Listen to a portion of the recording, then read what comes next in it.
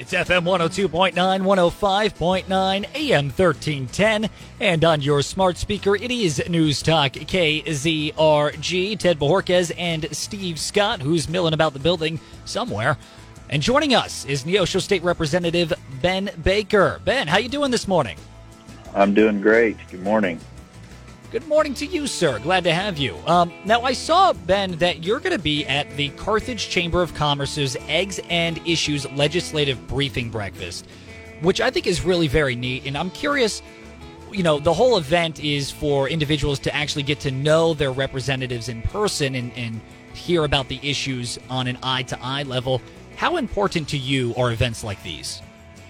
I always enjoy the Eggs and Issues events because of that reason. It's a great opportunity for people in the community to get engaged and keep up, with what is going on in the legislature and just get to know those people that represent them and get to hear from them and see kind of what they're working on, and then have the ability to ask questions of them and kind of a casual setting, and we have breakfast together, and I think they're very productive events.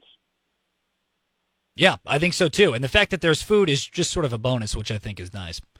Always. Yeah.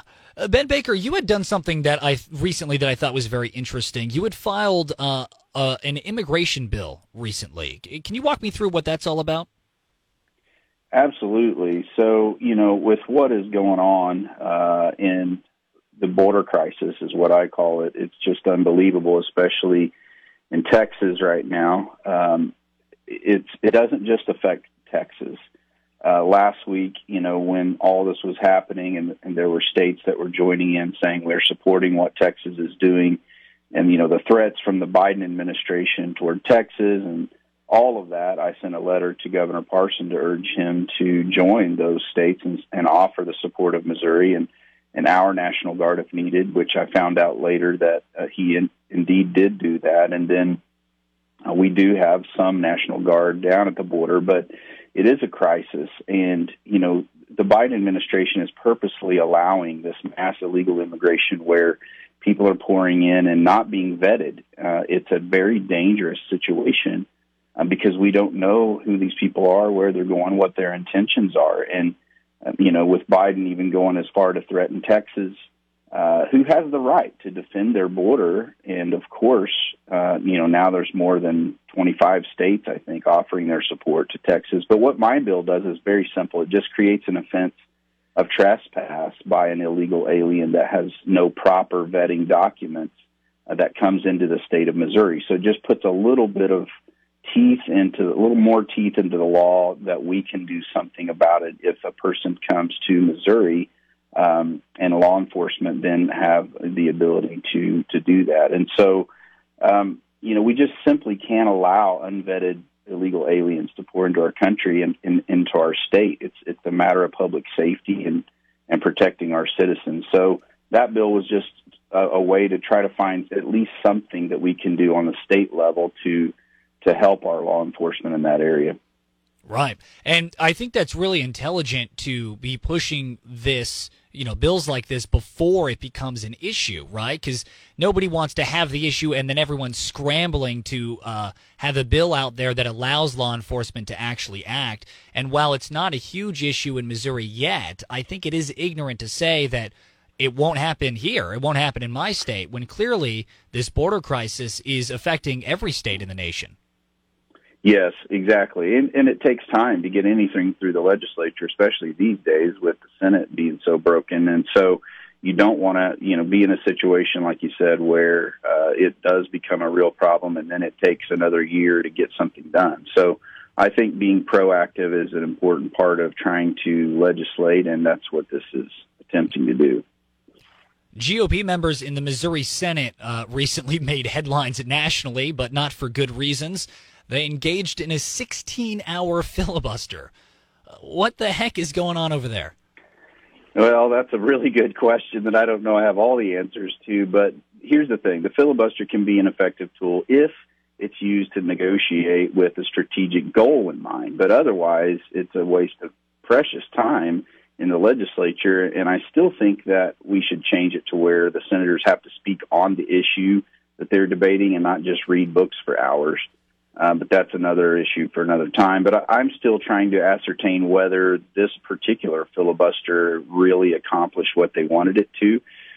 The devil's always in the details, and I haven't laid eyes on the details yet when it comes to the initiative petition reform bill to see exactly what that language is going to look like. But it does look like that at least that is moving, and it could be brought up and should be brought up in the Senate very soon. I'm not sure and not convinced that it wouldn't have happened anyway without the filibuster. But there's just so much infighting right now, and sometimes it's hard to tell who's on what side and if anything is actually being accomplished by those inter-party fights. And so, although, yes, initiative petition, I think, is an absolute priority. We've got to get it done. I've been talking about this for years. How you accomplish that is important. So we'll see what it turns out to be. It's Missouri State Representative Ben Baker. Ben, recently, nationally, U.S. House Speaker Johnson spoke in support of a bipartisan tax bill. With your experience being the chair of Committee for Tax Reform here in Missouri, what are your thoughts on this idea of a bipartisan tax bill? Do you think this is going to be effective, or do you think this might just be sort of a Democrat grab? So overall, what I've seen, I think they actually passed it out of the House yesterday, but what I've seen is there's some good parts to the bill. But, tax relief is always a much-needed policy, in my opinion, especially in this economy that's been just terrible and stifled by the Biden administration's policies and the out-of-control inflation. But I think it's about a $79 billion tax cut package, which is significant. That would enhance the child tax credit for low-income families. It would boost, 3 different tax breaks for businesses, and that kind of combination, I think, would help stimulate the economy and cause growth. I do have a few concerns with the refundable tax credits, and I think there were other Republicans who did as well, and the caps on the total amount of property tax or state and local taxes that consumers can deduct on their federal return. I do think Congressman Jason Smith, actually from Missouri's 8th District, was a key author of this legislation and working to get it through. So it's uncertain at this point what the Senate will do with that, but overall I do think it is something that would be a good thing for the citizens of our country right now in this time. So we'll see what happens with that as well. Great. Ben Baker, thank you for joining us. We'll talk to you next week. Thank you. Have a great day. As to you. That was Neosho State Representative Ben Baker on Newstalk KZRG. Coming up next, KZRG's Morning Challenge on Newstalk KZRG.